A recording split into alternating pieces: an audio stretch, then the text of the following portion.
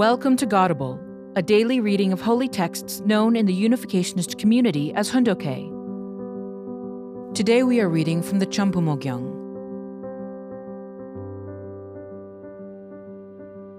Chambumo Gyeong, Book 8, North-South Unification and World Peace.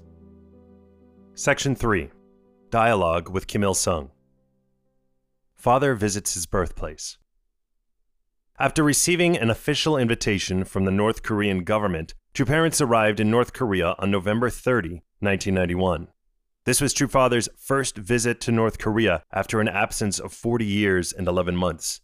He met his surviving relatives at his hometown of Gyeongju on December 5th. Father said that his birthplace will be a holy ground to which people of the world will make pilgrimages. His visit to North Korea greatly interested both local and foreign mass media.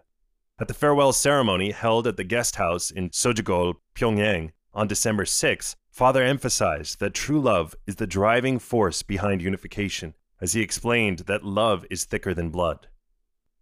We flew to my hometown in North Korea in 2 helicopters. The 70-mile trip took only 40 minutes. We landed at a schoolyard and drove to my old house. The road was paved so nicely that cars could travel on it. I was told that it took them 10 days to pave the road for my visit. The level of preparation they made for me was on a par with the level they would have made for Kim Il-sung. They took meticulous care and put much effort into covering my parents' graves with good sod and placing gravestones with words carved in red. When we went to the house where I had once lived, I discovered they had also repainted it entirely, probably upon orders from Kim Il-sung. The interior had an earthen floor, as do most traditional Korean houses, buttressed with rocks stacked strongly around it, finished up with cement. The yard was covered with sand. They had done a wonderful job. They were like Esau trying to serve his younger brother, Jacob, as a king. I asked Kim Il-sung to open up my hometown so that Gyeongju can welcome people from around the world to visit and participate in workshops. This is the heart with which I visited Kim Il-sung. No amount of opposition could suppress this. When heaven casts its net of righteousness, it catches everything that is not in accordance with the heavenly principle. That is why they placed gravestones on my parents' graves and covered them with good sod. It was none other than Kim Il-sung himself who ordered that this be done.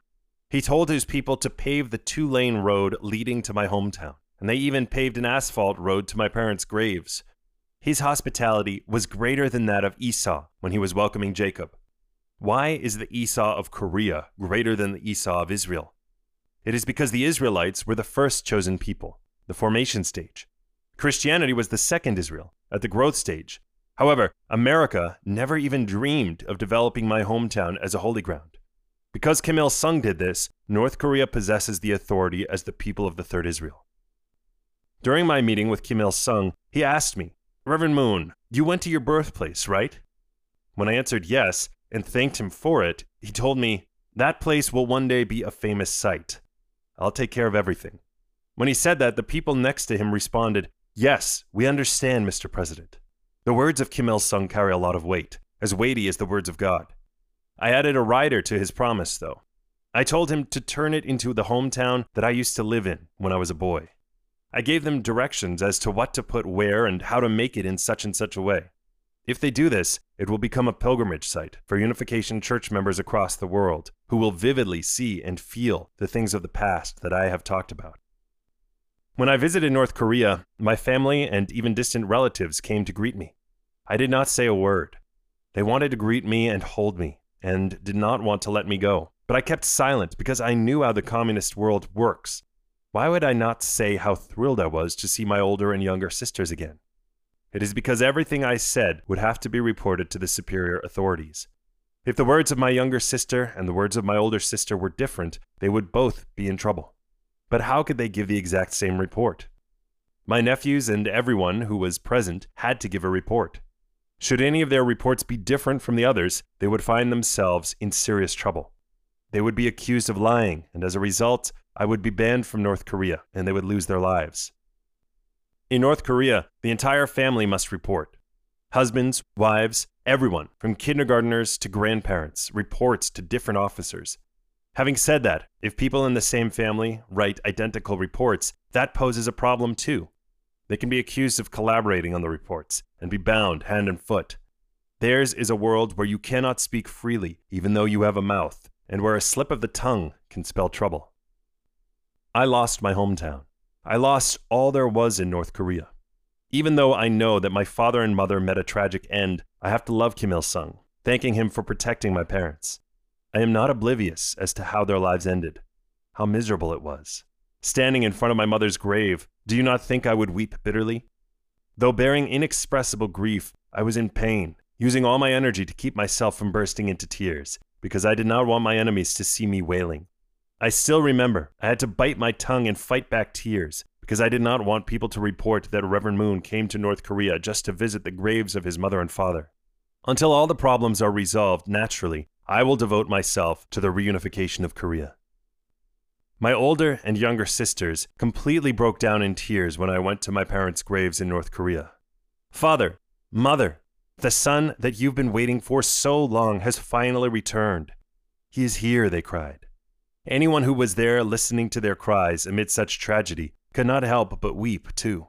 However, I did not go there as a son with the family name of Moon, but rather as the leader who can bring about the unification of Korea. Look at the countless graves. There are many who have died unimaginably tragic deaths, so I could not shed tears just for my own suffering parents. As I saw my sisters burst out crying, I prayed, "Honored father and mother, I am sorry. I cannot cry because I came here as a public person. When I come here after unifying Korea, I will fulfill my duty as a filial son and take responsibility for your graves. I will attend you after I build the unified kingdom where I can attend God and convey his blessing to all people." My mother loved me dearly. Everyone in my family knew that my mother loved me more than she loved anyone else.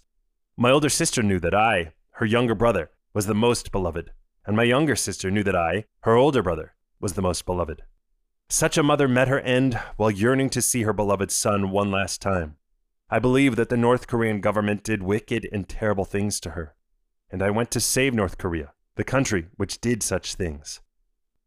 My mother was truly pitiable. Out of the 13 children she bore, 5 passed away, and she raised 8 of us. Among her children, she loved me the most. She would do anything for me, but I was never able to buy her a pair of socks or even a handkerchief.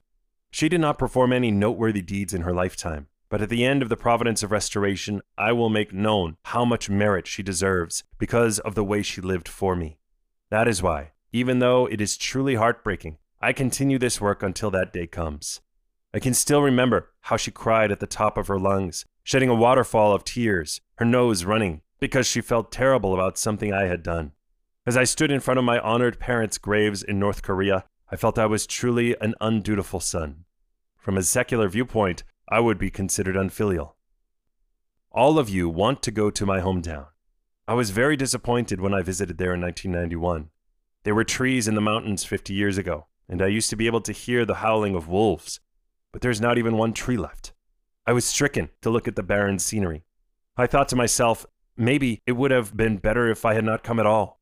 Looking at my town that has gone through such a change, my impressions of the past suddenly left me. In general, people can erase memories of the past when they have more beautiful environments in the present. But the fact is, because my images of the past were more beautiful than the present, the more I tried to erase them, the more vividly those images came back. So, when I go back to my hometown, I have a plan to gather the young Unification Church soldiers and elite troops from around the world and rebuild my hometown to its original state, the way I remember it. A historic dialogue.